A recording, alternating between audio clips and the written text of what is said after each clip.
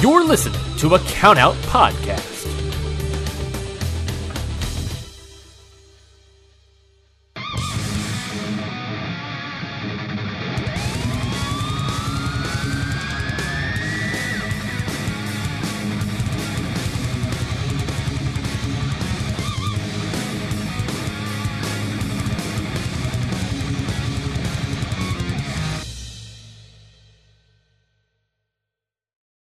Thank you for joining me on another episode of Your Dose of Death podcast with yours truly, Lauren Rosenberg.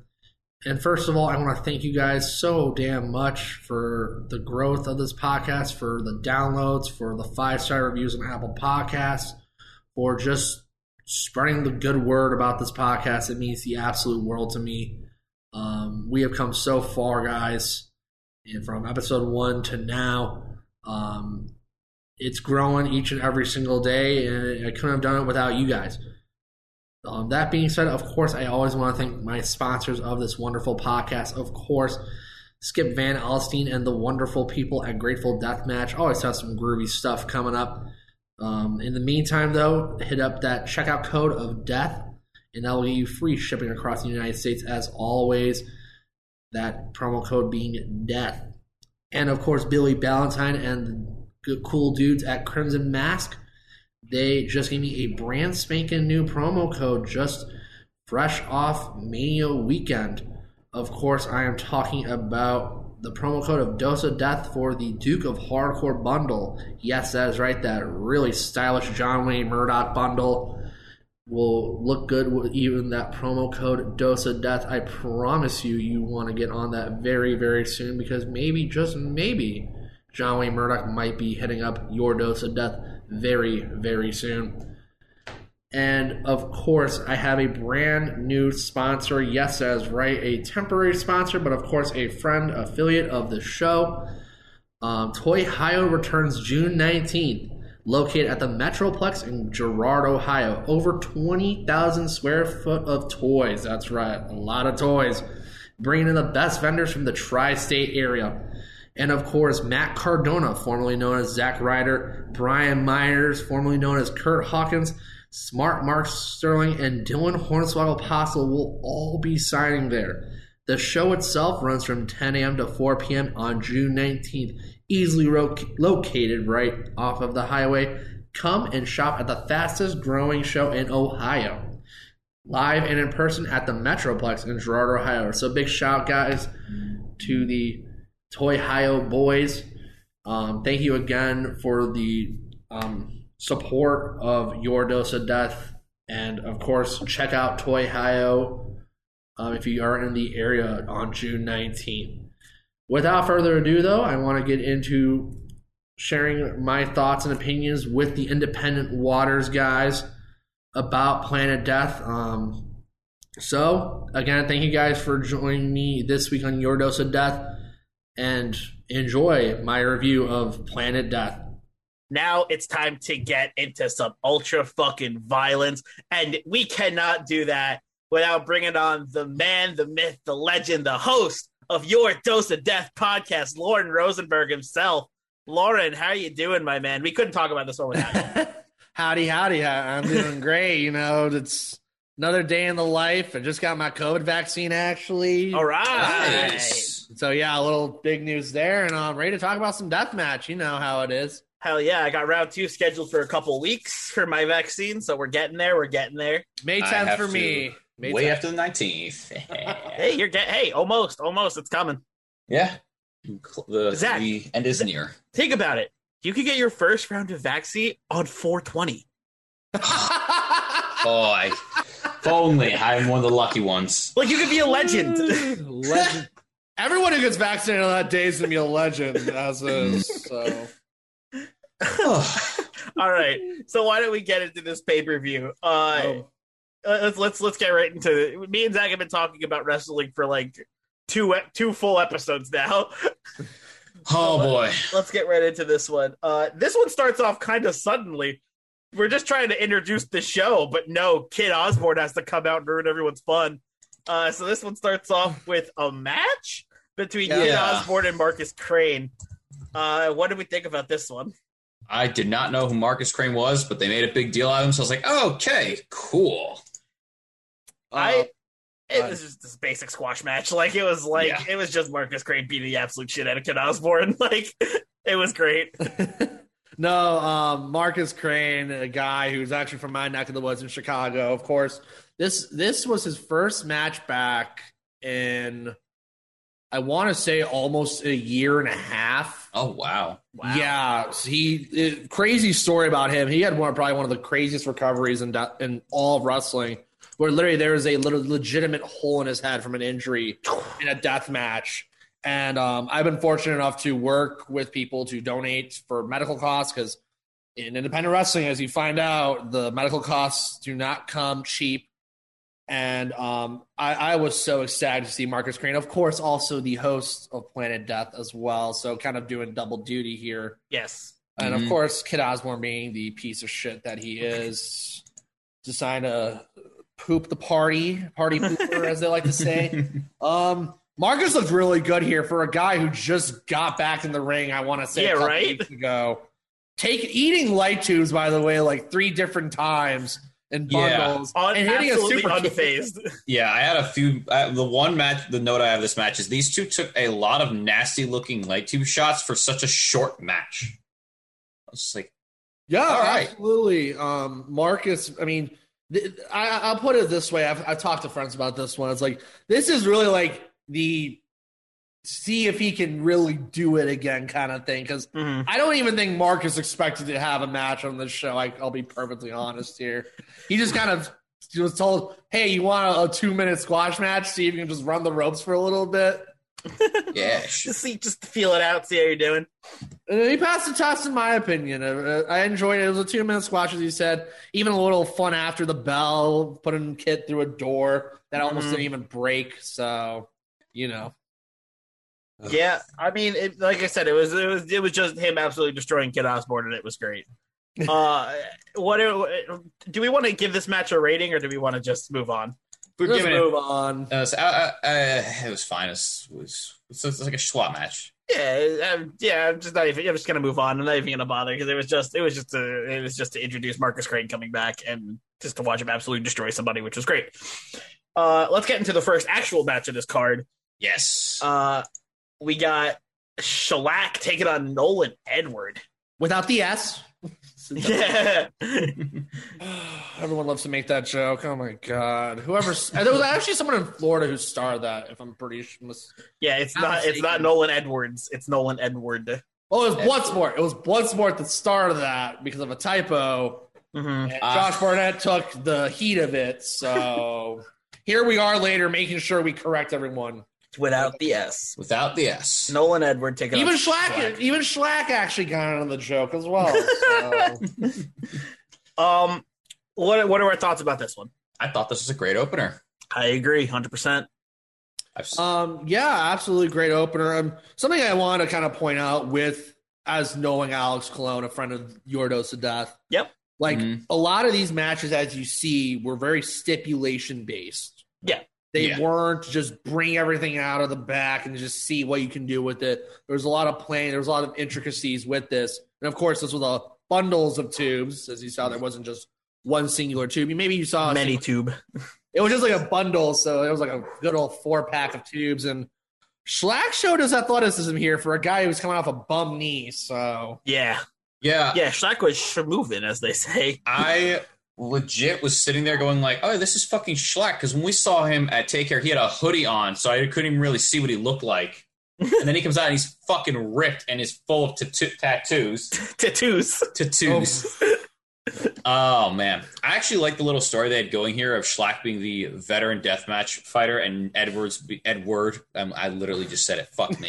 How dare you. Edward being the newbie about here and not being as ruthless as Schlack at certain points. Like, I love how Schlack literally bit a glass tube in half and stabbed Nolan's head with it. Apparently my dog has a lot to say about Schlack. And he was just like biting and scratching it open, and then later towards the end, Nolan started doing some stuff that Schlack did to him.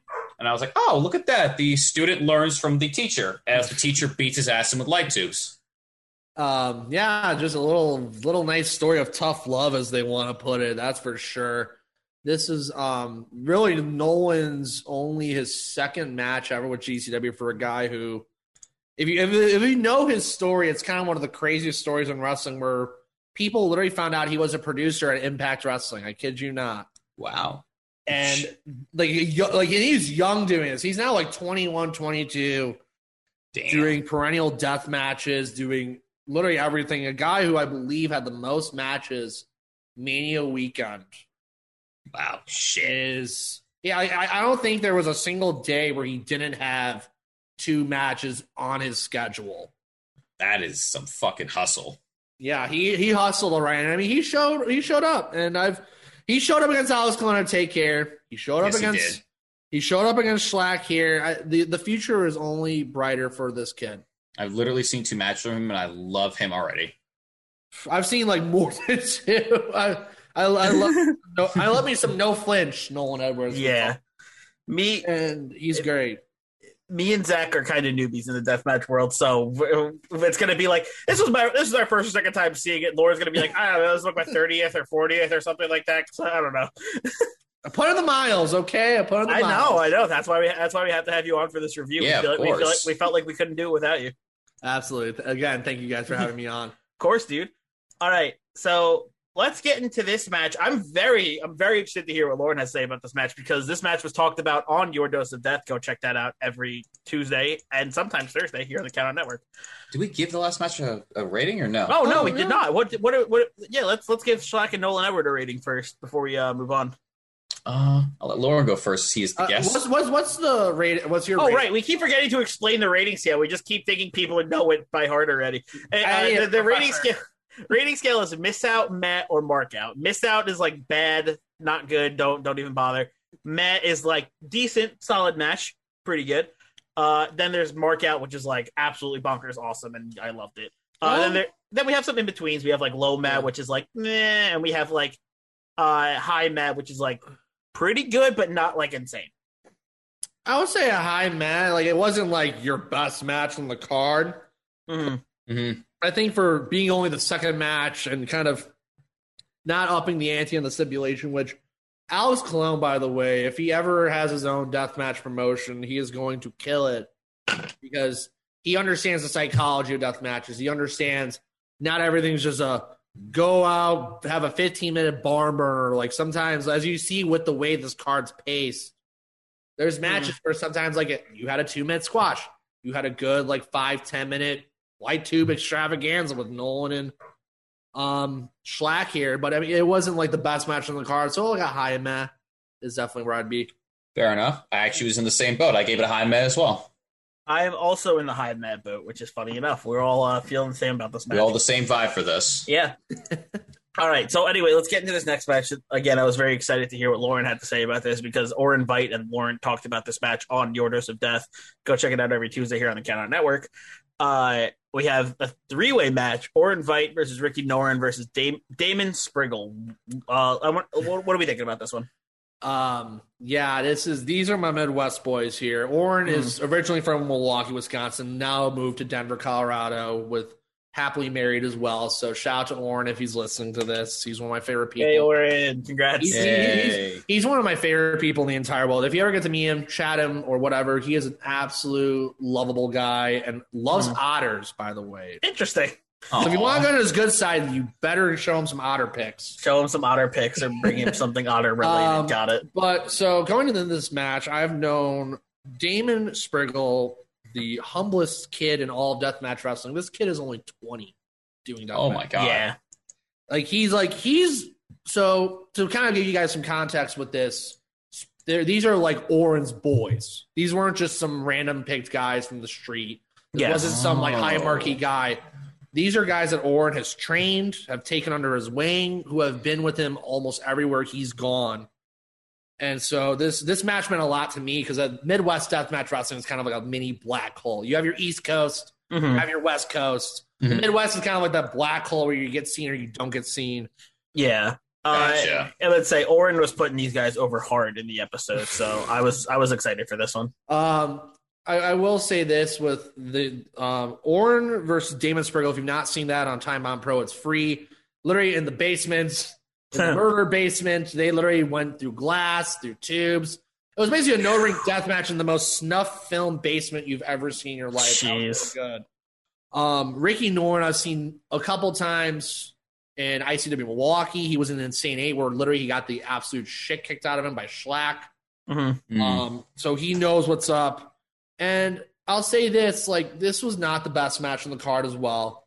This was really the first big stage these two have had. And that's really the story of this match. Like, Orin's been here. And he's only been doing this for, mind you, 3.5 years, as I've talked to.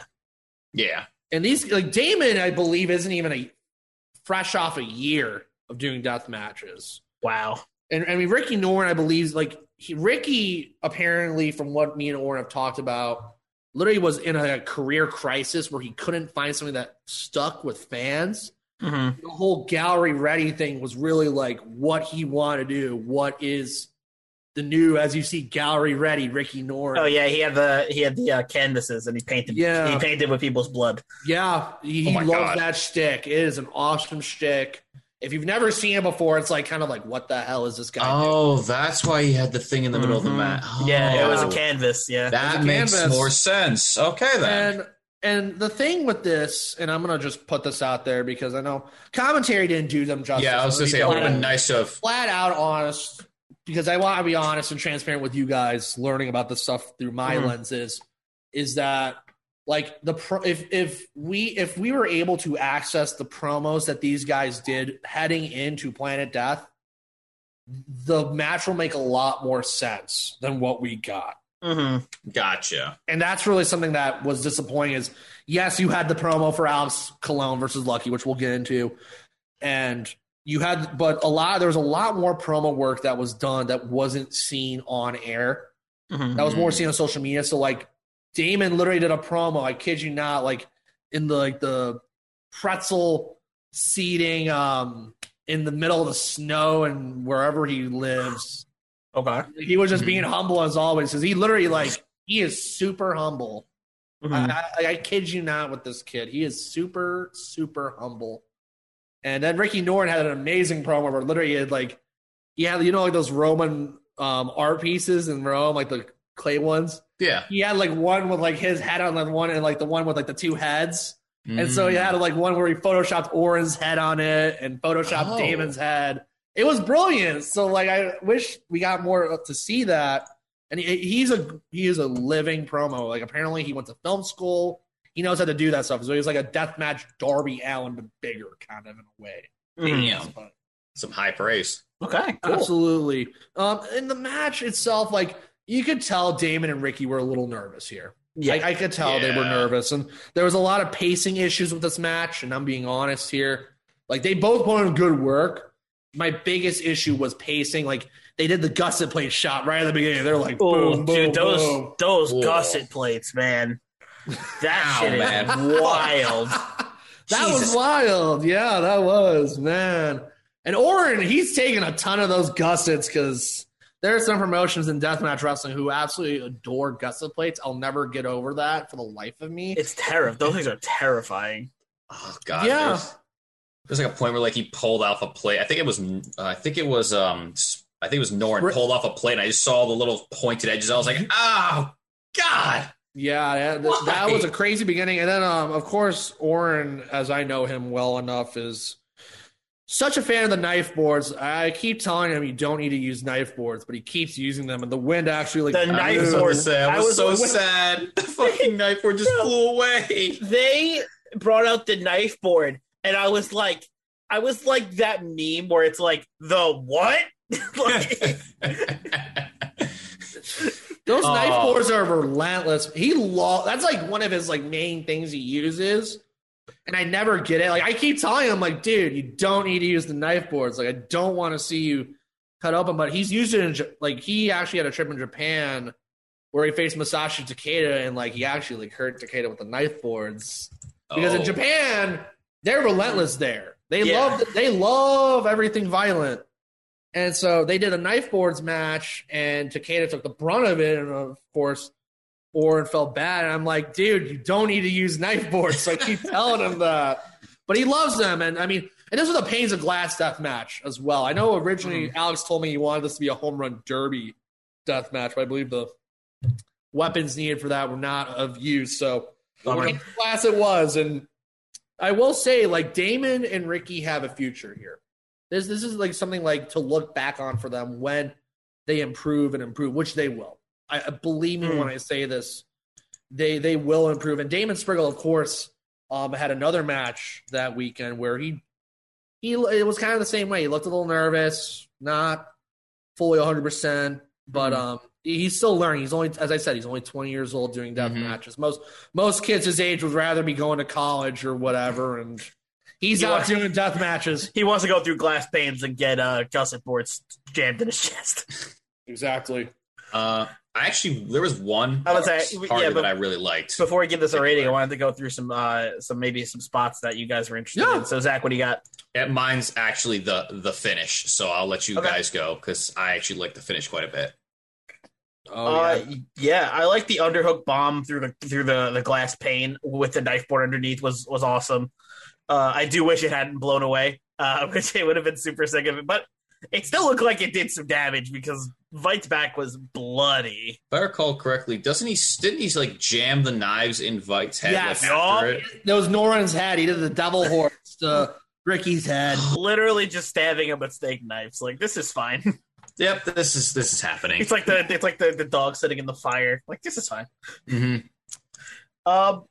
Yeah, the finish was also super sick. So yeah, Zach, why don't you talk really about this? Since you're super so Spriggle got glass inside his, like, I'm calling it a utility kilt because I got nothing else to say. Commentary didn't help me with it, and he just whips off this kilt, and he's wearing fucking like New Japan Young Lion like trunks, and I was like, oh my god, what are you wearing? Got into a strike up with Vite, and then Vite hit the assault driver on Spriggle through the pane of glass on top of Norin in the corner for the win. And I was like, you took a pane of glass, your bare ass legs, and the ring's covered in fucking glass. And I was like, you madman. Yeah. Ricky Norin's actually if you ever talk to him, I haven't talked to him in a while, but he's a huge like Japan wrestling nerd. He loves Japan wrestling. So he wants to incorporate his death matches with his love of Japanese wrestling, and so him and Oren have talked a lot about that. So that finish was very Japan-esque, as you could put it. Yeah. Gotcha. That finish was definitely awesome. What are we giving this one? I just want a meh. Yeah, I'm with you there. I have that written down. It's fine. It's a meh. It was fine.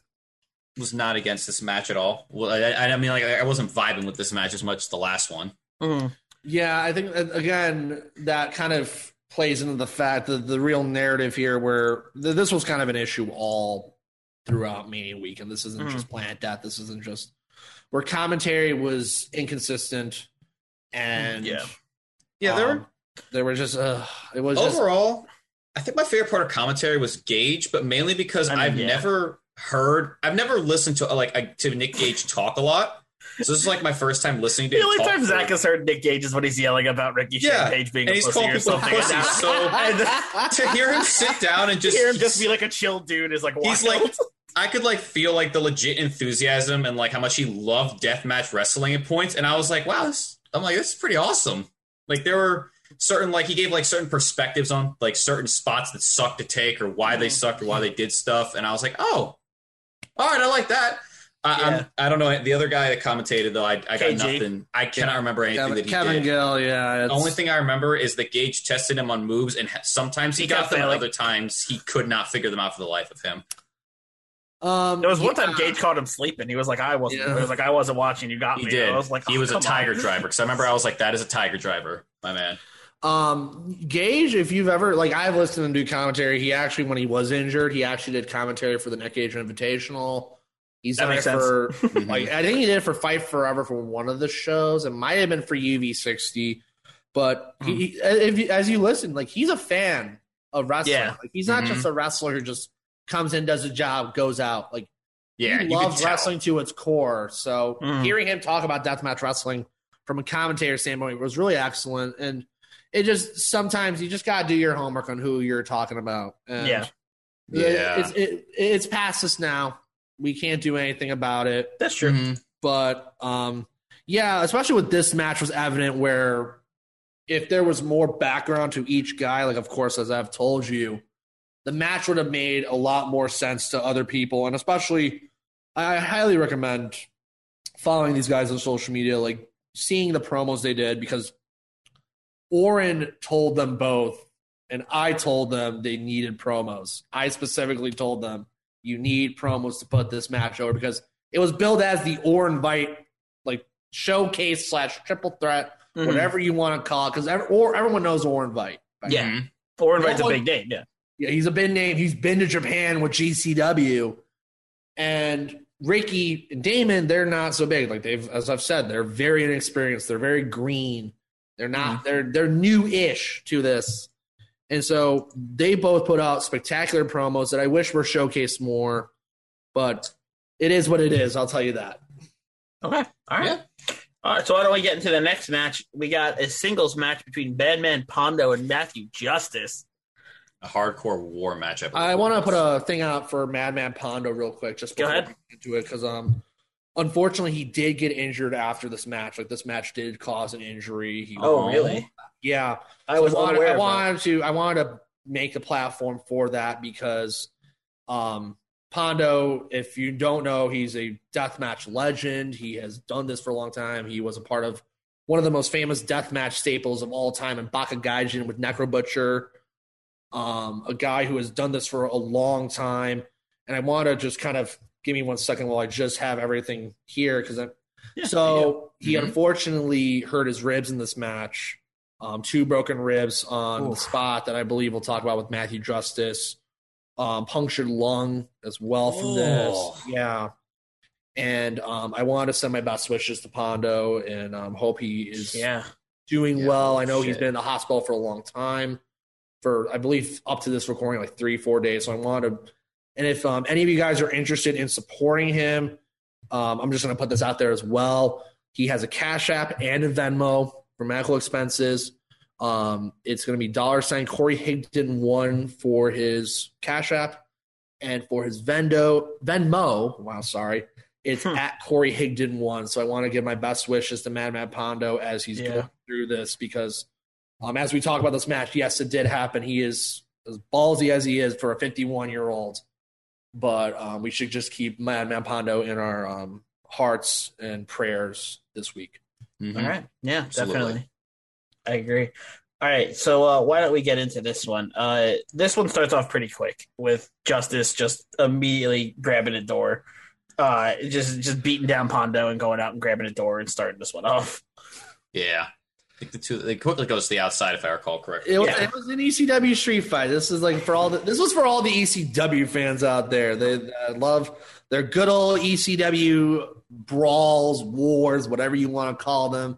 This was like a real homage to ECW with all the hardcore brawls they did. Mm-hmm. They brought out that staple gun was doing work today. The fucking dollar bill spot was ridiculous, and I loved it. It was so ridiculous. They both look like fucking pinatas walking around with these dollar bills just stapled to them. Yeah. Classic spot. I just love the one spot where I think it was just, I forgot who did it to who, but someone like just yeeted a trash can at somebody else's head. It might have been Justice. It was just really funny just to watch Justice. Yeah. I love the sound it makes when it hits somebody. It's like donk. I'll tell you this about Matthew Justice is I can't keep count of how many times that dude has been brained in a match, because he loves his headshots. And I think literally the guy has a freaking tag team in the indies called CTE, or Crazy Tough Enemies, but it's CTE with Josh Bishop. And literally the two of them just are literally known for taking a plethora of headshots. So Matthew Justice was on his best behavior this match, taking as much damage as possible right to his skull. Oh, Matthew Justice, he's a treasure, all right. Yeah. And Madman Pondo, we got a stop sign spot. I love that stop sign spot. The stop sign made probably the best sound of any weapon today. Yeah, Ray Justice with it. Really good. I was like oh, damn. Just when he wailed him, it was like boom, just right before over we, his head. It was so funny. But before that, we got to get to the. We were remiss not to talk about the spot that We gotta everyone talk would about probably the talk spot, about. yeah, where Justice sets up the door on the 2 Neff barrel plates and puts Pondo on it and jumps from the second story of it jumps off where the stairs were. God, and the door it didn't even break either, right? It did a little bit, but It broke, but the barrels problem were too far in. They're too close to each other in and far out, and I think that's where the injury came from. I figured as much when she said broke. I was just like, oh yeah, like it's just the back there, just completely. But I mean, yeah, it was Pondo. I mean, he's been doing this for 30 plus years. He is in the GCW Deathmatch Hall of Fame, as they have given the respect to deathmatch stars of the past. A guy who has also worked for, of course, ICP at Juggalo Championship Wrestling. He is as good as it gets. And also the spot I want to talk about is the freaking cinder blocks. Oh, yes, the ending of this match. Whew. I was watching a death match in Japan, and I'll give a shout because I'm pretty sure Alex Colon was heavily convinced or inspired, I'll put it, with this match. It was called Toru Sugiura versus Ueki. That's his last name. Where they did as many shoot headbutts as you possibly can, where like you actually heard a dunk. Like yikes! And like I'm pretty. I can feel that. No, like if I'll find you guys clips of this match because it was the most traumatizing thing I've ever seen in my life with headbutts. And I'm like, I saw 50 plus headbutts during this show, and they also used cinder blocks where they would throw cinder blocks onto other cinder blocks where their head was.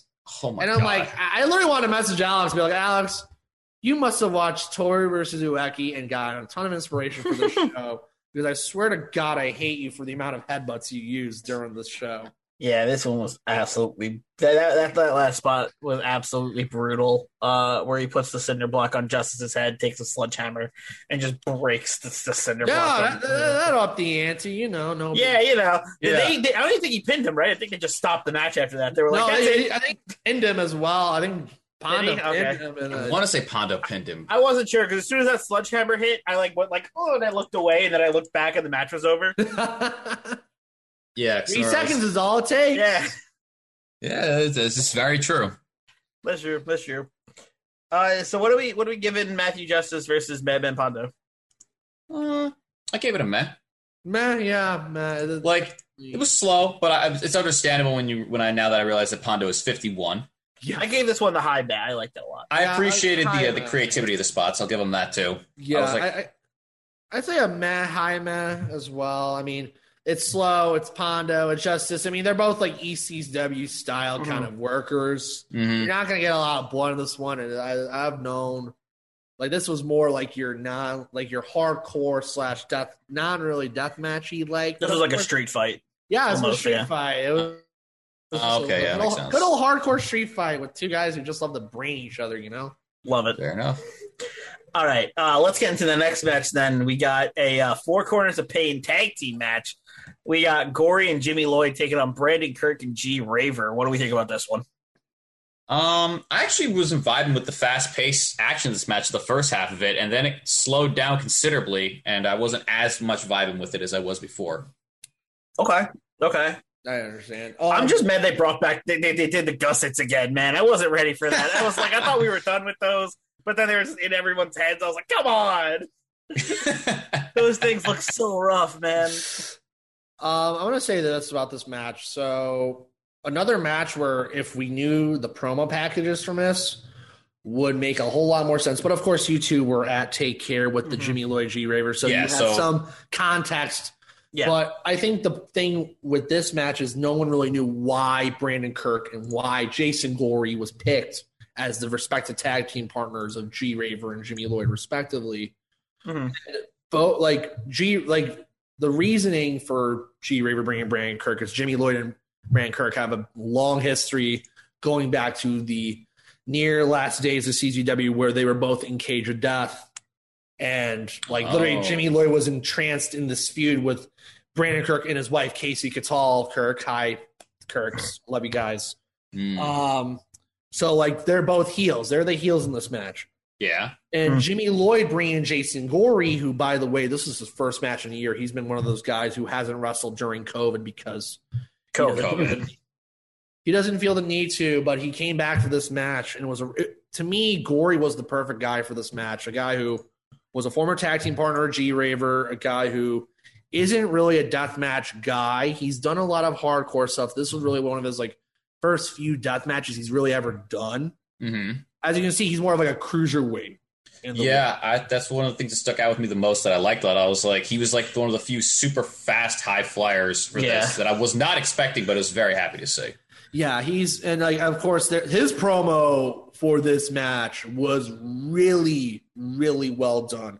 And he's not very well known on social media, so not everyone saw it. Mm-hmm. But I was really heavily impressed with his promo skills for this one. He was talking about how G Raver kept abandoning the tag team. He kept doing these death matches, and then when he got hurt, G Raver got hurt 2019.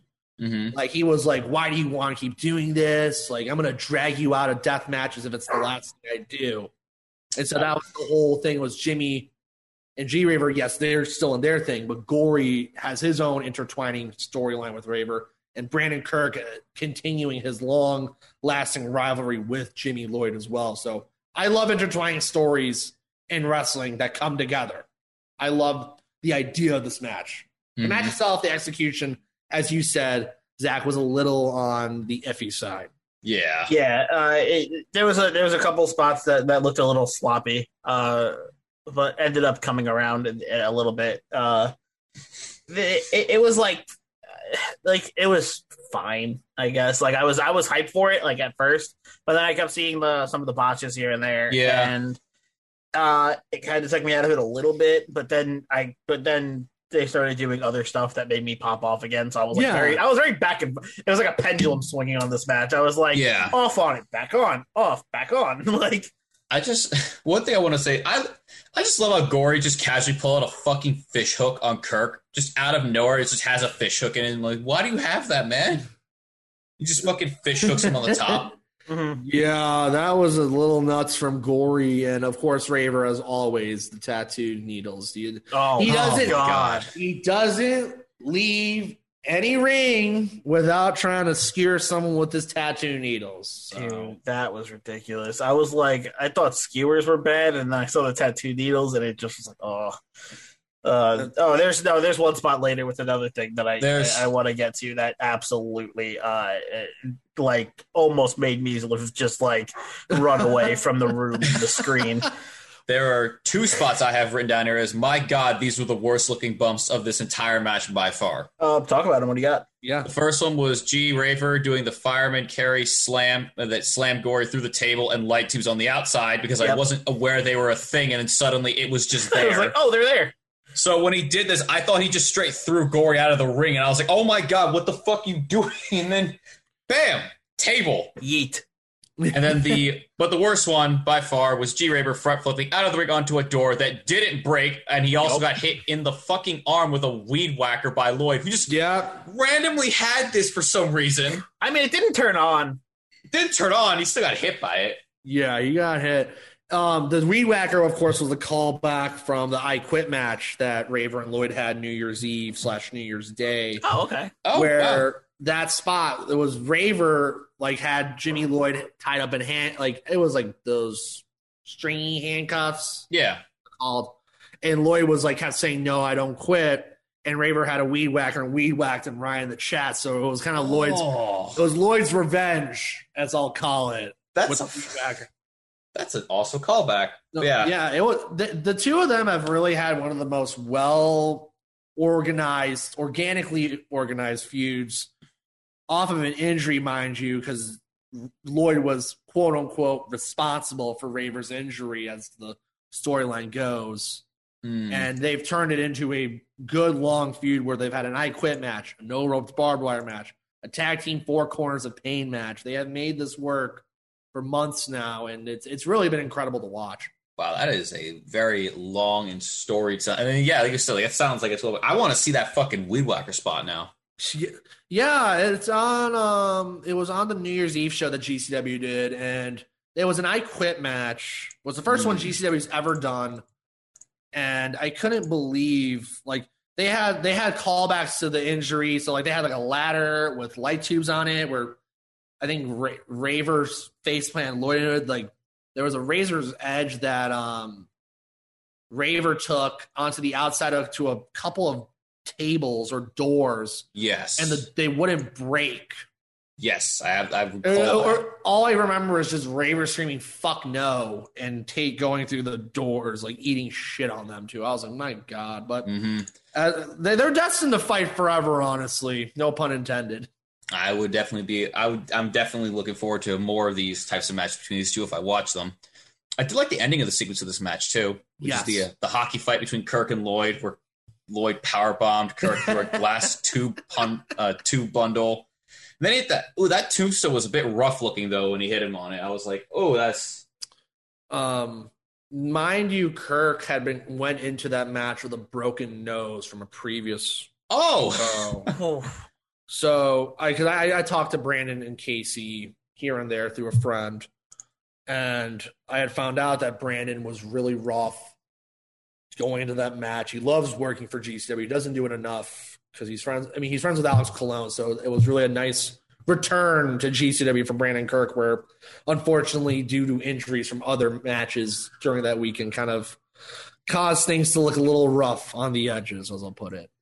Gotcha. All right, that makes sense. Yeah, fair enough. Mikey, what was the spot that you saw that made you want to run away from the room? Oh, that wasn't in this match. That was later. It was later. It was during the AJ Gray match that we'll get to. Okay.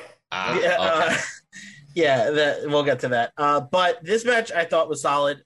Even with some of the botches here and there. Like I said, I was very back and forth on it. I was like, yes, this is great. Like I couldn't decide. I gave it the meh. Meh as well. Why did Lauren? Do you have an answer? Why did Lloyd leave Gory in the ring after the match? Like he just pieced the fuck out right after the match. He was gone. I have zero idea. Oh, I think here's what. So, of course, as everyone knows, Jimmy Lloyd was at WrestleMania, the viral superstar that he is. The Lloyd business, baby. I just want to give an announcement here. I just found out that Jonesy, of course, a former guest of Your Dose of Death, just made the Lloyd business shirts available. Oh, no way. Now. So I will be sending out that link on my Twitter at LaurenYDOD if you want to hit those up.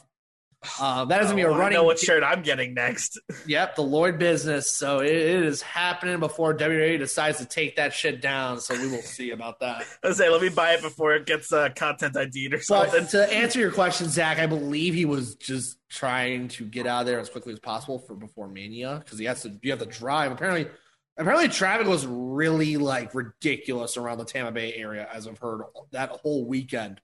Yeah. I heard Uber's like $100. Oh, I had a friend who I got him to go to his first ever GCW show who went to spring break, and he literally told me I don't know if I'm gonna go. I'm like, what's the matter? He's like, well, the lifts are like $100+, and he was able to get one for a little bit cheaper. And I'm like, dude, I am so sorry. Listen, the one guy I'm super jealous of is the one guy who was vibing on his porch all weekend, just watching all the matches in the background. I was like, that guy's living life because that guy can just go to his fridge, go to his cabinet, grab some snacks, grab a beer, and just watch the show for free. I was like, that guy is the guy I'm most jealous of.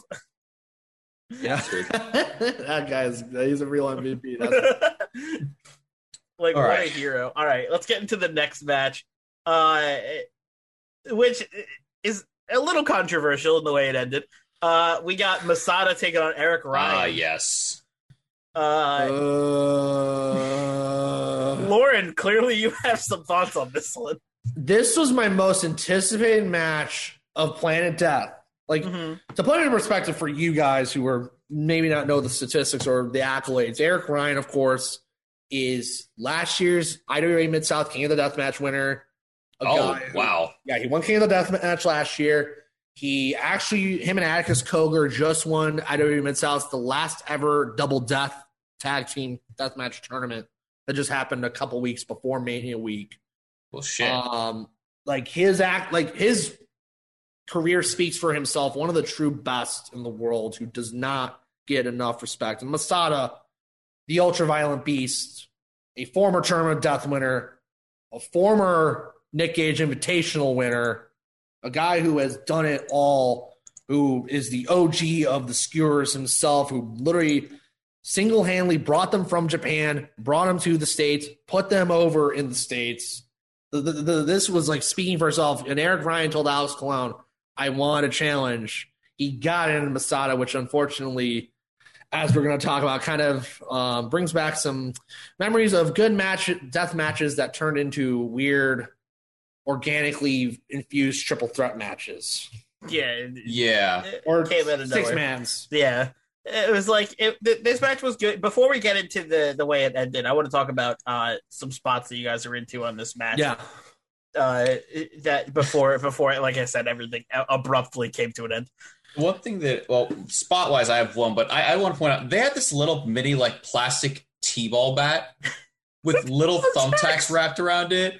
And I was like, what? I'm like, that looks so cute. And then they started just hitting each other with it. And I was like, oh my God, that's thumbtacks. It's like, oh no, what the fuck? That's so classic deathmatch weaponry right there. That's like deathmatch 101 weaponry with the thumbtack bats. I hate tiny that. little thumbtack bat. I was like, oh, that's so cute. And then he started like, I think it was Masada started like just rolling it on Ryan's back, and I just saw they were just all the way stuck around in his back. Ah, okay. And I was like, oh no, that cute bat fucking sucks. Yeah. My favorite spot, I think, in this match was probably the dropkick bomb. Oh Yes. yeah, with the cinder blocks on Masada, that was sick. Yeah, that was absolutely awesome. Brutal. I mean, they like for the amount of time they worked this match, it was good. This was a match where, like, if you know their story as I do, if you know their history as I do, you're like, hook this in my veins, give it to me now, fight forever. I don't care if it goes 30 minutes, okay? Mm-hmm. But of course, we got what we got. And of course, it was kind of Masada's little revenge match for losing to Atticus at Spring Break the night before. So he was ready to give a Texas-style ass kicking, as I like to call it. Yeah, it was definitely a grudge match for sure. I really like the spot where I cannot say his name. Bobby Beverly, there we go, gets involved, and he gets up on the ropes, and fucking Eric Ryan comes behind Masada with the skewers, and Masada ducks out of the way, and he hits Bobby Beverly with the skewers, and then Masada reaches over him and just starts bopping him in. I'll say this, kind of, I know you guys probably talked about Spring Break already, but that was a pure definition of a skewer fest. And if you ever want like your one-on-one lessons on how to use skewers and how to use them as a cool little parlor trick, you gotta watch Masada just do them like 100 times. Because he puts the elbow grease, no pun intended, elbow grease into them. Because I've seen him do that hundreds of times, and he makes it look like freaking clockwork. Okay, like he can do that to anybody. I've seen him like do like fan skewer shot where he'll just take like one skewer and just kind of pop it in. Wow, I saw this photo a couple days ago of like a fan like, oh yeah, I got a skewer in my head, ooh, from Masada, and it's a cheap little pop. I got the Masada skewer. Look at me. Yeah, I mean, he is a legend for a reason, and I mean, and I was really happy Alex got him for the show. I was really happy that GCW was able to get him for the weekend because he doesn't do a lot of matches. He's kind of been winding down in his career, so it was really awesome to see him out there doing his thing as always. Mm-hmm. But of course, sorry, Zach, you have something to say? I have one last thing before we get. It's literally right before the end of the match. It was the spot where Masada jammed the skewers in Ryan's head, jammed his head in a chair, kicked him in the skewers while he was doing the chair, and then picked up and dropped the chair on his head. Yeah, I was like, oh, nice. I'm really getting into this. And then we get to the finish, if you can call it that. The rest of 440 get involved. Because they're assholes. Yeah, and start beating down Masada when their boy Eric Ryan is losing. Greg Iron, Bobby Beverly, Atticus Cogar all come out. They're all wearing like red and like gold now. I think it was the green. It was like a dark green and like maroon. Yeah, maroon. That was it. Those were like the Taname exclusive shirts that they sold. Oh, really? And yeah, they had like an exclusive. 440 has their own Twitter, so they kind of like keep everyone in the loop. Like, oh, we have like new merch because they've been in a constant dispute with PayPal over merch sales. So they're trying to be self-made guys. I know Atticus had his own exclusive merch before Mania weekend, and of course Mhm. 440 did. So Oh, it was like in the Tampa Bay Buccaneers, the old colors that they used to have, kind of. Very cool. So that's a little neat trick there with 440, even though they're a bunch of assholes. I found the tweet literally in 2 seconds on their Twitter. Yep. I wish we could have bought that. Anywho, Yeah. so but- they go in there, beat up Masada, and then of course Effie, Mance Warner, and Nate Webb come out to stop them because they're being dickheads. Yep. And the match transitions into a fucking 6-way. Which Six leaving six man. it transforms into a 6-man tag match between Effie, Mance Warner, and Nate Webb versus Kogra, Beverly, and Gregory Iron, without the Masada Eric Ryan match ever They ending. just disappeared from existence. Yeah, they kind of just they're like, nope, that match is done. This match time for this one now. It's like the meme where you see the guy with like that- the two doing the that peace one? thing, and he just disappears. Yeah. It's like I don't know. I wish we saw like an actual ending to that match first. Like they couldn't take like 30 seconds to end the match and then have it be like a post match beatdown and then to have the 6-man, right? Like it could have been so easy. It could have, and I mean, I will say this: GCW holds Masada in high regard. He is an OG of the company. He is a guy who literally, when they started the Nick Gage Invitational, he was one of the first guys to enter. A winner, as I've said, of the NGI 1. And Eric Ryan, of course, is a deathmatch star in his own right, who has literally you don't see a deathmatch show without Eric Ryan these days. He has been working his ass off. So I don't know if we would have really gone like the finish of a who's going to win, who's going to lose, because both guys are at high stock. Gotcha. So I am still bummed. I am still bummed we didn't get one, but maybe down the line we get a rematch here, because I'd love to see a rematch, and I'd love to see these two go for another 15, 20 minutes. Yeah, I agree. and actually have a real ending this time. Mm-hmm. So let's get into the 3-on-3 tag match. Yeah, now that we're here, let's talk about this 6-man tag match. Exactly. It was fine. This match was hard for me to follow. The cameras did not do it any favors. No, they kept cutting in and out. It was rough, yeah. This was also the part where the audio got fucked, and I heard the ending of this match midway through it because some dude was talking while live with a live mic by him, and later on, some guy came up and was like, "What are you doing? There's a live mic right there." And I was like, "Oh, someone finally addressed the conversation they were having in the middle of the match." And it continued into the next match, too. I was like, I did. I'm like, could you not talk next to this mic? I have no idea what the audio issues were. All I know is I kept trying to figure out. This match was all right. It was just a little 6-man tag fun. It was just a little street fight, yeah. Greg Irons with his bare ass out as always. Poor Greg Iron got absolutely annihilated this weekend. Oh, he really did. Considering you guys talked about Big 8 Brunch, where he had They talked about Big Game Brunch and Spring Break in the Brunch versus Bitch match. The man literally could not catch a break this week. No, he is the bitch of 440. So. I mean, Poor guy got destroyed this weekend, but I'm sure he was like completely fine with it. it's Greg. I think out of all the things in this match, my favorite spot was probably Mance Warner and Beverly's spot. Yes. Where they had the went chair through duel, and then they That had was the very good old-fashioned sit-down bar fight, strike off, and then Mance chokeslammed him through a chair. I was like, yes. I'm like, that was awesome. I'll give you that. Yeah, it's old Manser, baby. He's as good as it gets. A guy who literally last year won the Nick Gage Invitational 5 against Masada, speaking of. Oh, wow. Yeah, that was a real brutal one. Who Mance is no stranger to the deathmatch scene. He's been kind of winding down on doing them. Yeah. He keeps trying to tell everyone he doesn't want to do them, but then they keep roping him back in, as I said with Nick Gage Invitational. And he's just a good old kick-ass dude. I believe on the last the last non-collective episode of Indie Waters, I watched Mance Warner versus Schlack. You did. In a match, and that's the other that match had there's like 3 weapons that freaked me out. One of them didn't show up during Planet Death, thank goodness, but one of them was in the Schlack Mance Warner match, and it was that little metal plate with the big spike. No, not the gusset plate. It was like a round metal plate with just spikes sticking out. Oh, Was it a Kenzan? Yeah, that thing. I couldn't. I looked it up and I couldn't find it.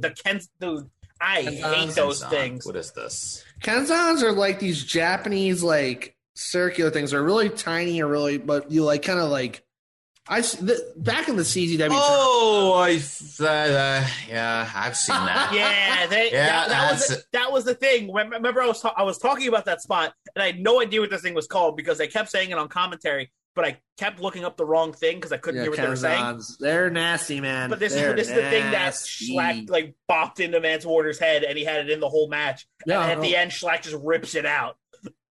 God, I've seen videos of guys like ripping that out their head. Actually, someone from this past May weekend where someone had it stuck in their head because someone brought a Kenzan, and I don't know why we're sneaking them into the States now because that's like a Japanese thing. Yeah. Mm-hmm. But like CZW brought them for Tournament Death, and people would love using them, and I don't get. And I've had they always want to post the videos of after the match of them trying to pull it out, and I hate those videos with a burning passion because I'm just like, you're just bopping it out of a poor dude's head. This is not for fun and games. Oh, in the Schlack Warder match, Schlack just grabs it and goes, huh! And in one swift motion just rips it out of his head. He's they're lucky that happened because they're a lot harder to pull out than you think. It looked like something out of Saw, honestly. Yeah, what is the purpose of it? What is it actually used for besides I have zero idea. Getting drilled into guys' heads in death matches? I don't even know what a Kenzan is actually. This is also known as a frog and will keep your flowers in place. Yeah, it's a flower arrangement thing. Okay, so it's a gardening tool, basically. But, you know, why use it for gardening? Why use it for gardening when you can just pound it into someone's head? God. Anyway, Deathmatch Weapon Talk with Lauren, Mikey, and Zach. The Kenzans freak me out. The gusset plates freak me out. And then we'll get to the third thing that freaks me out later. Okay. What do you guys? What's the feeling on this impromptu 6-man? It's a low match. Yeah, it was like whatever. It was such a complete. It was like. I hate to say it, but it was a complete like throwaway match. Like, it was. Effie rolled up iron while his teammates got beat up. The whole thing was with this match. I just want to put it out was so. Of course, you being a take care of the whole swerve with Effie going in 4-4-0, which I called, by the way, Zach. Hey, I never said you weren't wrong about that. You called it, and I was the first one to say that you called it. So the whole idea was Atticus had a promo, which, by the way, if you've never seen Atticus Cogar promos on the internet, like on his Twitter, on his social medias, they are the best work I've seen in the independents. I will put over his promo work any day of the week because he's really good at like video editing, like manipulating things his way. But his like actual like him speaking, like you really feel compelled by what he says. So the whole basis of that 6-man was like Atticus can't get the idea of Effie leaving 4-4-0 out of his head. The whole idea was like, I can't get you out of my head, so I'll see you at Planet Death. You bring your boys, I'll bring mine, and we'll fight. So that was that makes emphasis sense of that match because Atticus really put a lot of work into Mania Weekend. Like the Masada promo he did was brilliant. Oh yeah, that was like 5 years in the making for Spring Break. 5 years. Oh yeah, that video package. That video was awesome. Yeah, that was all Atticus, and mind you, I want to put this out there. I don't know if you talked about Spring Break, but that whole like match itself, the promo work was all Atticus because Masada is not really internet savvy. That was all Atticus. Like that whole feud was really on the emphasis of Atticus wanting to face Masada his entire career, his entire 5-year deathmatch career. He's won Masada, and of course Masada's like not tech savvy. He has a Twitter, but he doesn't really use it. And literally, to put it in the timeline wise, it was Atticus started calling him out years ago, called him out Tournament Survival last year when he skewered Alley Cat. He would keep calling him out at No Peace Underground, where he was like doing the skewers. He was like, "Where's my receipt?" Ricky Shane Page and Masada had a match that same night. Boom, Atticus comes out and is about to skewer Masada, or skewers Masada. And then Masada tries to get revenge at the next No Peace show. And RSP comes and attacks. And then, of course, you got what happened at Spring Break. Wow. So it literally was Atticus Cogar putting the team on his back. And I am going to make this match work. GCW, make it happen. I don't care when. We're just going to do it. I like it. Respect. Mad respect to Atticus. Mad respect to Atticus. Yeah, that's awesome. That's awesome. All right, so why don't we get into the next match of the night? We got AJ Gray's open challenge. And who answers the call? None other than Connor Claxton. What did we think about this one? This is the match where it had the last weapon that makes me very uncomfortable. It had the worst, and by worst, I mean the most cringe-inducing spot of the night. I kind of, this is the one I kind of breezed through. I need a refresher on what this weapon was. It was the needles. Needles, medical needles. Not tattoo needles. Tattoo needles I was fine with from G Raver. Yes. Medical needles, like the syringes, freak me the fuck out. Whenever I get a shot, like when I got my vaccine, I was like, just hit me and get it over with. I was like, nope. And the next day I had to get this is getting a little personal, but the next day I had to get blood work. And I was like, yeah, just do it. Just do it. I'm not looking. I refuse. Like, I can't do this. So when AJ Gray pulled out the needles and just stuck them through Claxton's hands, I was like 2 seconds from running away. I was like, nope. Oh, man. Where's the fast forward 30-second button? Yeah, right. Connor Claxton is a guy who I always put over. He works very well. I mean, he's a former Tournament of Death champion. I believe 2018 or 2019 he won CZW's Tournament of Death. Of course, the most prestigious deathmatch tournament in the world. He's done it all. He's been every promotion in the world. And sometimes I think people kind of criticize him for his work outtake. Or intake, I should say. He doesn't do a lot as he used to. But when he does show up, I always get excited to see him because I'm like, it's Connor Claxton. He's a guy you don't see a lot anymore. So it was really nice to see him take this challenge. He was in a future show, the Unsanctioned Pro Fueled by Spite show, so he was in town. No inconvenient travel for him. It was a good little match they had. I mean, AJ going over. He is a deathmatch fiend. From a guy last year who was maybe not about the deathmatch life to going through hell with Alex Colon to going against Masada at Nick Gage Invitational to now, he has improved massively as a deathmatch guy. So I have been really happy with the work AJ Gray has had, and this is definitely a match I'd recommend to anybody who's interested in what AJ Gray does because he is a hybrid. He is a flat-out hybrid. He can do the technical stuff. He can go to King's Road with All Japan. He can kick your ass in many ways, shapes, or forms. And to me, this is my opinion, he has the nastiest lariat in all of independent wrestling. We just talked about that. We just reviewed Big Game Brunch and with Billy Dixon. Dixon, the lariat, the chain wrapped around his arm. Fantastic match. Yeah, we both gave it a mark out. We loved it. It was awesome. It's such a good time. We actually reviewed 2 matches from the collective, both of which involved him lariating his opponent out of their fucking socks off every time. He is a net, as he says, he's the motherfucking truth. Motherfucking truth. I love what he does. So besides the needles, is there any other spots anybody wants to talk about before we get into the way this ended?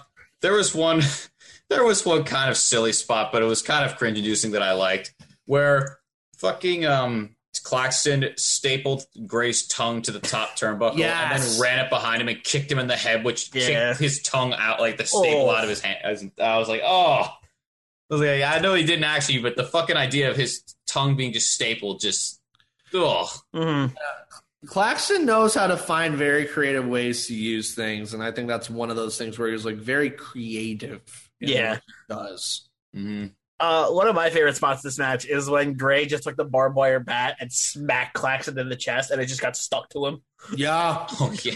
That was, as I've said, Claxton is a baller. If you've ever seen the Tournament of Death he won, the way he won it was the most insane, bizarre way ever. They were on a scaffold. I forget who he was facing, and they did like a fireman's carry drop onto like it was like a 2-layer trampoline where one layer was like light tubes and then the one was the trampoline, but it was like the springs from it. It was replaced with barbed wire. What the fuck? Yeah, this is what CCW, when it comes to their deathmatch tips and all that, they are nuts. But then it was like an exploding one, so like when they landed on Oh my! it was like they had like little like mortars go off too with it. That's that's like the one thing I remember from Connor Claxton's career is that infamous spot. And I'm like, if that's how you're gonna win a deathmatch tournament, shut up and take my money. So Yeah, I remember. I had the hold on. I helped out with a CZW event with one of their Cage of Deaths. I forgot which one it was. Oh, okay. But I helped set up for a little bit, but then I left because everyone. I mean, I know it's the wrestling world, but everyone was being like mega dicks, and I was not into it. And I was like, listen. I went there to try to like learn some stuff and like maybe get like supporters, but they really just used me as free labor and treated me like a complete dickhead. So I was like, all right, cool, I'm out. CZW is dead now, so you don't have to worry about any bad memories anymore. Yeah, exactly. But so anyway, I left before because I was supposed to stay literally. They wanted me to stay from 12 p.m. to 1 a.m. and I was like, no. But while I was setting up, I was setting up the chairs in the for like the fans. Yeah. This is pre-COVID, obviously. I was setting up the chairs for the fans. And when I went back there, I snapped a picture. They just had 3 giant spools of barbed wire ready to just make weapons with. And I was like, damn. I want to give a shout out to the guys who made weapons for the death matches this weekend in Orlando Death Squad. If you've never heard of them, I have not. Or as I call them, Gorlando Death. Put them over. No, put them over. Yeah, Orlando Death. They were the ones responsible for that insane deathmatch palace that was the RS Spring Break main event. Jesus Christ, nice. That fucking scaffolding. They did the scaffold. They did the panes of glass. They literally made They made that to a T. They, of course, work for No Peace Underground occasionally because No Peace runs out of Orlando, Florida. So if you're ever curious about them, they are just cool dudes. They set up everything for Planet Death, I believe, and the No Peace show, Shallow Graves, which I cannot recommend enough, was an absolutely fucking awesome show. If you've not seen it, highly recommend. Sue Young, G Raver, fantastic stuff. Fantastic stuff. That's good to hear. And then Alex Colomasada actually was on that show as well. Mm-hmm. Oh, wow. Cool. So, anyways.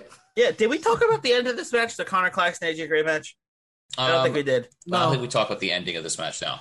All right. Why don't we get into it? The ending was when AJ Gray puts Claxton through the barbed wire door.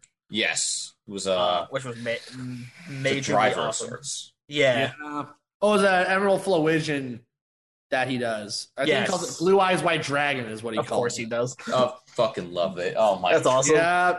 AJ calls it Blue Eyes White Dragon, I believe. If AJ's listening to this, make sure he either corrects me or not. So. The second Yu-Gi-Oh related thing that happened in the collective that I know of, at least. I feel like this is the Doofenshmirtz season. It's like, I wouldn't have expected. You think that hearing a Yu-Gi-Oh term in a wrestling show would be something rare, and I would only have 2 nickels for it. But I actually have 2 nickels for it, which is a lot more than you think it would be. Yeah. Something like that. Fuck that meme up entirely, but you get what I mean. Yeah. It's funny. I know. I remember. He didn't wear it for this show because it was too hot out. But Orin Veidt comes out to the Kaiba jacket. He has the Kaiba jacket. Oh my! I have to find a photo for you guys, but it's the Kaiba jacket. Like me and him have talked about anime. We have talked about sports. He is just an all-around good guy. I can't say enough. But yes, if you're looking for your anime / Yu-Gi-Oh references, Orin Veidt and AJ Gray are 2 guys. Nice. Very nice. So what are we feeling for the vibe for this match? I gave this one a high bet. I liked it a lot. High meh, yeah, I was a high meh. I gave this match. I have it written down as a meh. Okay. I like the staple spot with the turnbuckle and the syringe spot were the highlights, obviously. Oh. Syringe spots. Syringe spot. The only spot that made me audibly go, "What the fuck?" Yeah, no, I was not about that spot. I was that spot. I was like, dude, no way. Anyway, let's get into the main fucking event. We got Alex Colon taking on Lucky 13 for the newly revealed GCW Ultraviolet title. What did we think about this one? I freaking love this match. I was drinking water, so I couldn't say, but I very much like this match too.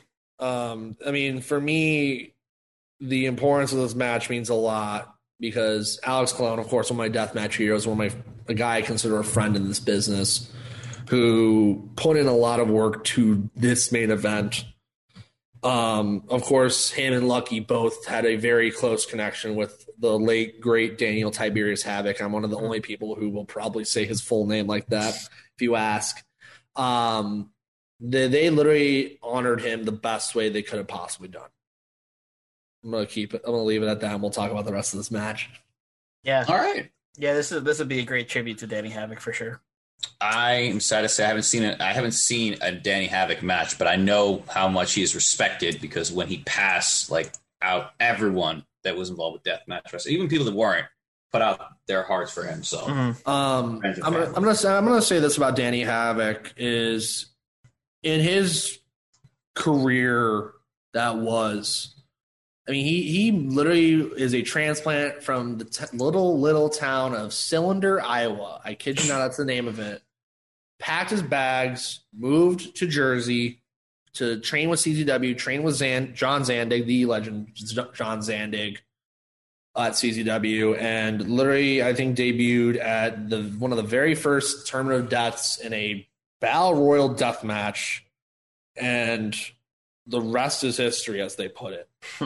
Because the matches he had were incredible. He was really the first hybrid deathmatch wrestler. So a lot of the guys like Alex Colon, Lucky 13, those guys were inspired by Danny Havoc or were friends with him that understood his style. Because back then, everyone wanted the big beefy bruisers of deathmatch wrestling. Everyone was like, oh, the muscular guys or the heavier set guys who can just kind of punch you and kick you and make you bleed real hard. He was the guy who wanted to incorporate cruiserweight moves. He was very agile for what he was able to accomplish. I mean, the guy has had countless matches. One that I always recommend to anybody who's ever want to watch a Danny Havoc match is his retirement match with Alex Colon from CZW's Down with the Sickness 2016. It was at the time CZW was peaking, but of course Danny Havoc, being the CZW guy that he was, wanted to retire in a CZW ring, and Alex Colon, who, if you ever listen to talk about this, didn't even want this match. He did not want to be the one to retire to him. And Danny was like, I want you to be the one to retire me. And they went out and had one of the best this is still in my top 5 all-time death matches ever. Damn. Because it is really, really that good. And the ending is absolutely poetic, too. They told a fantastic story, which sometimes gets lost in the world of deathmatch wrestling these days. Is story is so damn important. I make that so clear on if you listen to Your Dose of Death.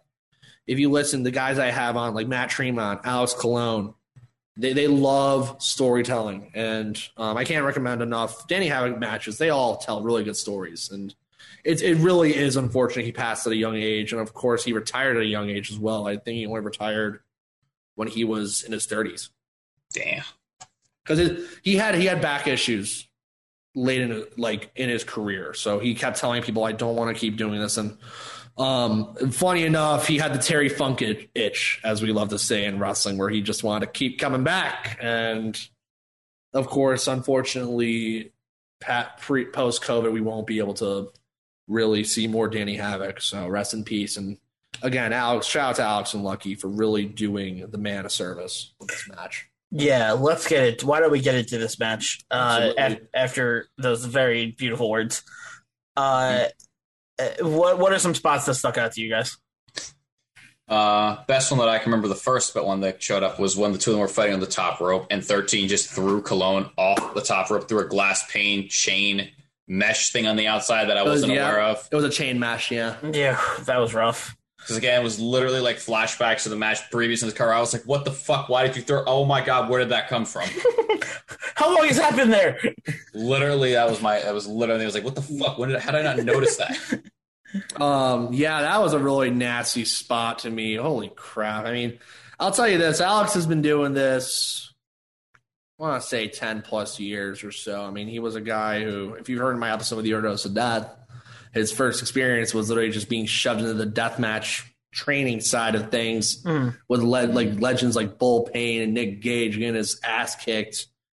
And now he's this guy who literally was given the keys to the kingdom, the keys to Planet Death, no pun intended, to run a show and to be the main event. And he still goes 100%. He still goes 100% with anybody. And Lucky's a guy he felt really needed this. Because Lucky's a guy who, if you followed his career, if you've known about him, he's a hybrid. He's a guy who's not like on the bigger side of things. But like he can move around. He can work any kind of match. And I mean, he gave it to Alex. Alex did not hold anything back during this match. And of course, mind you, there's a rainstorm coming at least 10, 20 minutes away. And so they had to like make sure they made this match counts, and which they did. So I mean, that was a good spot, of course. I'm trying to think what else. The Tope Suicidas. The Tope Suicidas. Yeah. Where Lucky threw a chair as Alex had a light tube right in his head. And the light tubes exploded on him, which is great. Oh, yeah. Oh, my God. And then... And then he does it again, and he hits it. 13 goes to jump onto him, and fucking Cologne just whacked him out of the sky with a light tube. Yep. Oh, God. That was nasty. I have a spot written down here earlier on when fucking Cologne put 13 through a door with a Death Valley driver on the outside. I distinctly remember that 13 left a fucking like a smear mark on the door where he landed. I was like, oh my God. Let's see. So it was funny. Every time he did a Death Valley driver, I just kept saying General's Order because that's the name of Danny Havoc's finisher. It was General's Order. So I was like, I just started screaming, General's Order! That's the name of Danny Havoc's finish, was the General's Order. So I always pop at that. I had a few tears in my eyes during this. Just like, well, if you saw the promo at the beginning of the show. Yeah. And of course, if you saw the end of that, it was Alex Cologne did his design himself of the Danny Havoc like shield and axe. Mm-hmm. Those are like his logos he'd always use because he was always called the Deathmatch Viking. Nice. That was a paying homage to Danny Havoc in his own way. Very nice. Nice. Any other spots that sticks out to you guys? I don't know. We talked about. I really liked the moonsault, but he gets caught by the tube. Of course, we can't not talk about the end where they try to light the glass pane on fire. I was so sad. The wind just blew it the fuck out. Poor Marcus is trying to right. And they're like, God, and Nick Cage is like, you gotta do it now, Marcus. You gotta do it now.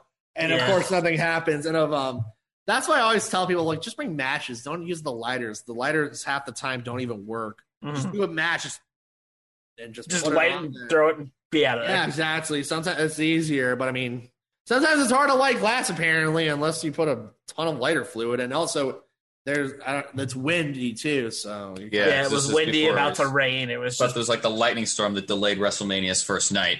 Was coming after. And Jimmy Lloyd had to change shirts during. So apparently, GCW is on the banned list of WWE. Of course they are. The shirts. I had a friend who like I don't know Vince knew who GCW was. I'm like, dude, they have a big streaming partner on Fight TV. Like the writers do actually watch outside WWE. I would think. I hope. Trying to pick out the next great idea for anybody, which now has turned into the Jimmy Lloyd Hurt Business memes. I will say though, even though the glass plane did not get set on fire, the Avalanche Spanish Fly looked great. Yes, yeah, the finishing spots still look great even without the fire, I thought. And of course, Cologne picks up the win. That's Alex Cologne's bread and butter, man. That Spanish Fly is as good as it gets. And you guys saw that. We saw him take out Nolan Edward with that. Yeah. He took out Nolan Edward, but then Nolan wanted to get up in two, and Alex was like, "I'm going to shoot on you then." So there you go for your troubles. Awesome. What a great match! Absolutely, one of my favorite matches of the year so far is Nolan versus Alex, in my opinion. It was very good. Like you said, the end where he just shot at him and just started beating him with the half of the door was absolutely. And the camel clutch. He is one of the few guys I see use a camel clutch as a finisher these days. That was absolutely insane. But this match was awesome. What are we giving this one? What would I'm gonna let you guys go first with this. I'm gonna give it the mark out. I liked it a lot. I thought it was Mark super out. sweet. Mark out as well. Cool. I was in the high med territory, but after the context that Lauren gave, it has shifted me into the mark out. No, mark out for me. I mean, this is the best match of the show, in my opinion. Yeah, easily. In my hierarchy of Planet Death matches, Alex versus Lucky is number 1. Nolan Schlack's number 2. Mm-hmm. And I mean, it's kind of a tie between AJ and Claxton, and Pondo Justice is my number 3. Fair enough. Yeah. Yeah, this match was far and away the best match on the card. Yeah, it's the two guys who are the best workers. And I mean, of course, kind of another little side note here is Lucky actually was friends with Danny. Mm-hmm. He was a very good friend of his. They were part of probably one of the other most famous factions in all of deathmatch wrestling, the Nation of Intoxication. With him, it was Danny Havoc, Lucky, and I believe it was also Devin Moore. I could be wrong, but I believe it's those three. And they had a really funny match I saw from a Tournament of Death back in 2012. It was a drunken scaffold match where basically, of course, Nation of Intoxication. And it was a triple threat with the three of them. And even the ref got in on this. It was a ref who was a friend of theirs who was leaving for California the next day, where after every pinfall, they had to take the ref had to take a shot. But and whoever put on the pin took a shot too. But then there was a handle of Jaeger at the top of the scaffold, and if you make it to the top, you had to take a drink every time. Jesus. Oh my god! So in all Danny Havoc fashion, Lucky knows too well what to do, and Alex knew as well. But the big goal before Danny's passing was to get Lucky to Japan. Mm-hmm. That was his big goal. And, of course, unfortunately, he can't see that through. So Alex has taken it upon himself, as he has told me and told everyone who listens to his podcast on GCW Patreon, that his goal is to get Lucky 13 to Japan. So hopefully this is a step in the right direction. Hopefully. I hope so, too. Yeah, so that's Planet Death. That is all the matches on Planet Death. Why don't we give the pay-per-view itself its own collective review? No pun intended. No pun intended. Its own collective review here. As a pay-per-view, what do you give it Planet Death on the miss out, man, or mark out scale? It was a meh. It was a meh to me. Yeah, I agree with that. It was a meh. Like a lot of the matches that I was ready to be impressed by, kind of disappointed, and but there were some highlights. Yeah. So I'm not going to give it the complete miss out. But it was a meh for me. Yeah. I kind of am feeling the same thing there because I was looking at it and I was like, yeah, there were 3 matches here that got high mess, but there was a lot of mess that are here, and the one mark out was the last match, but I don't think it carried the other matches that were fine.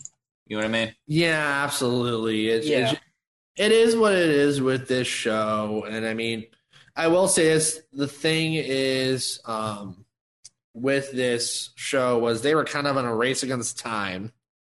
Yeah, a race against Mother Nature. It was Mother Nature. The last match, it was gray. It looked like it was about to go a fucking just a storm was about to be. Yeah, it felt kind of rushed at times as well with this show. I will put it out there. Oh yeah, I think I just remembered Gray actually came out mid them cleaning up and said, "Cut my fucking mood music, start my shit right now." Yeah, no, they did, and AJ is one of those guys. If you've seen him in person, if you've seen him wrestle, he gives zero shits about your schedule. He will show up when he wants to show up, and he does not care.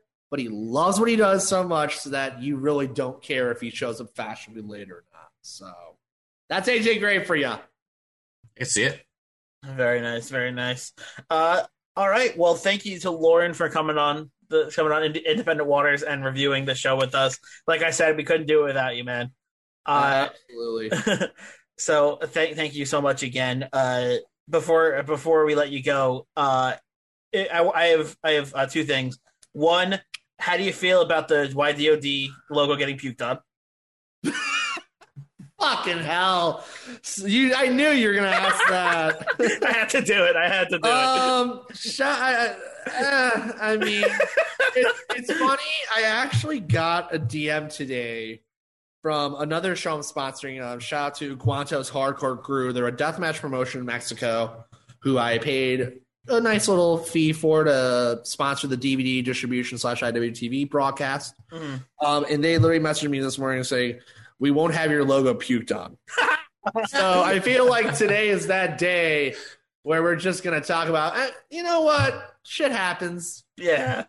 It was hot as hell out those first few days. And it just happened to be there. Speaking of my logo, I want to kind of give a big shout to the wonderful woman who made that logo a reality. Mango. If you're not seeing Mango's work on Twitter or anything like that, go check her out. She did the little Jimmy Lloyd chibi, right? Yes. Yeah. She does a ton. She does a ton of really cool art. She does a ton of AEW art. She does a ton of really awesome stuff. I literally gave her the vision of what I wanted. I actually even just told her go with like some weapons and stuff for the wording. And she was absolutely flawed or actually drawn the floor, flattered that I even sponsored the collective weekend. And she even like messaged me like, wow, it looks perfectly. And some shout out to Davey Cole. If you know Davey Cole, Beyond wrestler who just made his return to wrestling this past weekend for Beyond. He was the one who painted the logo. And apparently I messaged him asking if he could send me a photo, which he did. And his fiance apparently loved it. So your dose of death is for the people, by the people, as I like to put it. So it was really awesome. And yeah, I mean, JJ Greer, you had to puke on one logo. It had to be mine, you know? Speaking of your dose of death, Lauren, why don't you tell our audience who might not know what that show is about it? Yeah, absolutely. As I want to put it, it's the fastest rising, most talked about, fun, positive, shoot the shit kind of podcast you're going to see in the world of deathmatch wrestling. Your Dose of Death, of course, releases on Tuesdays, of course, sometimes on Thursdays, sometimes on Saturdays. Wink, wink. Just a lot of I've had a lot of really fun people I've had on. I want to kind of put this out there because some people always love to hear the wrestlers. I've been so grateful to work with people of the content creative world, people who make merch, people who are podcasters like myself, people who are promoters. Because in deathmatch wrestling, and in all wrestling, you can credit this, especially independent wrestling, it's not just about who's on camera. It's not about who's in that ring. It's about who's outside that ring, who's doing their own contribution to wrestling. I want to give everyone the credit they deserve because without them, the operation wouldn't be as successful as it is. And Your Dose of Death, it's just a one-man band and myself and whoever my guest is. I don't plan on this. This was just a passion project of mine. I love to make it like that. Also, I want to give a big shout out to Rafe Houston of Faces and Feels podcast. I did a collaboration with him where me and him did a little pick'em challenge for the ICW No Holds Barred Pit Fighter X Battle of the Tough Guys tournament where the winner picks a charity of his choice to donate to. The loser will donate to that respective charity. So I'm really excited for you guys to hear that one as well. Very cool. Very cool. Love to give back to however I can. I'm a philanthropist in my own right. Really, Your Dose of Death. It's a fun time for people who are curious about deathmatch wrestling.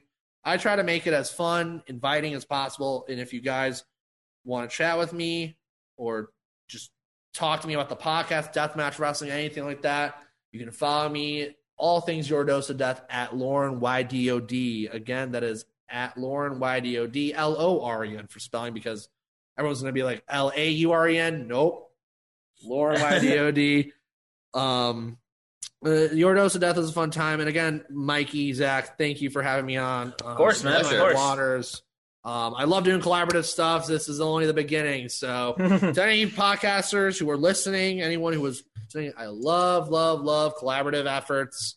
So if you want to hit me up. If not, that's okay. I'm just going to keep the train rolling. Awesome. Nice. All right. And that brings us to the end of our 2-episode collective special. We talked about 6 different shows in these two episodes. Thank you so much for joining us. Thank you so much for listening.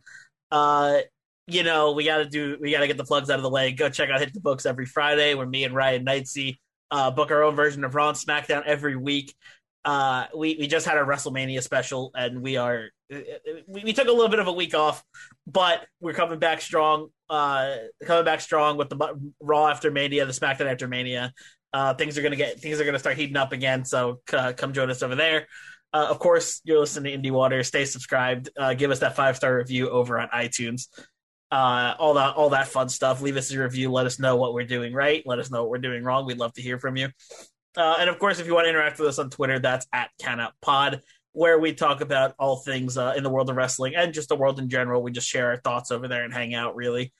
So go check out the YouTube channel. Go check out the website, CountOutPod.com. You can basically find everything that has to do with the podcast over on CountOutPod.com. Yeah, there's bios on all of us, Lauren included. The website is one of me and Ryan's babies. We love that thing, so go check that out. Give that the clicks when you can. And I think that's about it. Zach, anything to plug? Nope. Didn't think so. Lauren, looks like you got one more thing. I think. With Your Dose of Death as well, 5-star reviews on Apple Podcasts are really, really appreciated. I look through those. I don't even have Apple Podcasts. I'm an Android guy, as you see. Yeah. I will look through those. Of course, I actually interviewed one guy who did give me a 5-star podcast who happened to be a promoter as well. Shout out to Unsanctioned Pro, to Derek from Unsanctioned Pro, Fueled by Spite, real sleeper of the collective as well. If you didn't get to see that one, hit them up as well. But again, 5-star reviews on Apple Podcasts are really cool. And of course, I have my own merch now. Yeah, very cool. I'll plug that as well real quick. It's literally just go to whatamaneuver.net and just look up Your Dose of Death. It's going to be on there. It's white type red paint. Shout out to John McNulty, a good friend of mine who created that design, made it short, sweet, simple, and bloody. Very cool. Very cool. Oh, of course. How can I forget the other two guests we had on these two special collective episodes? We had Ryan of not only of Hit the Books, but also of G1 and Only, comes out every other Monday here on the Count Out Network. And we had Amanda of Amanda and Ashley from How to Talk to Your Friend About Wrestling, who comes out every Thursday here on the Count Out Network. So go check out those shows as well. Give them a follow. Give them a 5-star review. The whole spiel I just gave you about this show, go do it for them as well. They are putting out great content and they deserve it. And I think with everything out of the way, that just leaves me with one last thing to say, and that is to remember there's a gigantic sea of independent wrestling out there. So never stop exploring. Thank you for listening to another episode of Your Dose of Death podcast. I would like to thank each and every single one of you who have listened or are listening to this episode.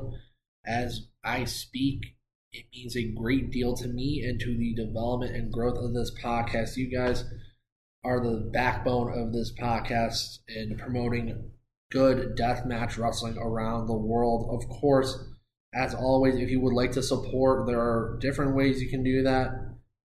You can give me a 5-star review on Apple Podcasts. That goes a great deal. And to everyone who has given me a 5-star review on Apple Podcasts so far, thank you. Or, of course, you can buy some merch. Yes, I do have merch. If you would love some merch, go to whatamaneuver.net and look up Your Dose of Death podcast. I got one design thanks to the incredibly talented John McNulty, who made the white type red paint, as I call it. And you can get it in hoodies, baby gear, t-shirts is the popular one. Anything you desire wardrobe-wise to look good in a little dose of death. No pun intended. But of course, before I leave, I just want to give a big shout out to the Count Out Networks of Wrestling Podcasts, the coolest wrestling podcast network you will ever hear of.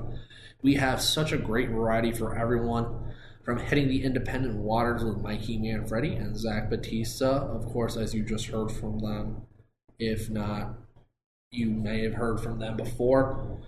To, of course, the lovely ladies of How to Talk to Your Friend About Wrestling.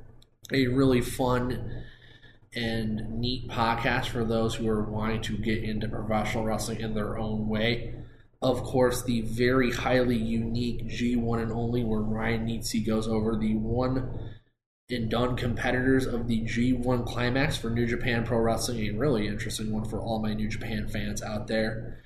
And of course, the highly acclaimed Hit the Books, the ultimate WWE fantasy booking podcast of your dreams, in the form of Mikey Manfredi and Ryan Nietzsche talking about SmackDown and Raw and their fantasy dream bookings. And of course, I'm along with them. They have made this all entirely possible to do a awesome kick-ass wrestling podcast. So of course, that does it for me. I am Lauren Rosenberg of Your Dose of Death. Thank you guys for listening to this podcast, and just as always, be safe out there and enjoy a little dose of death.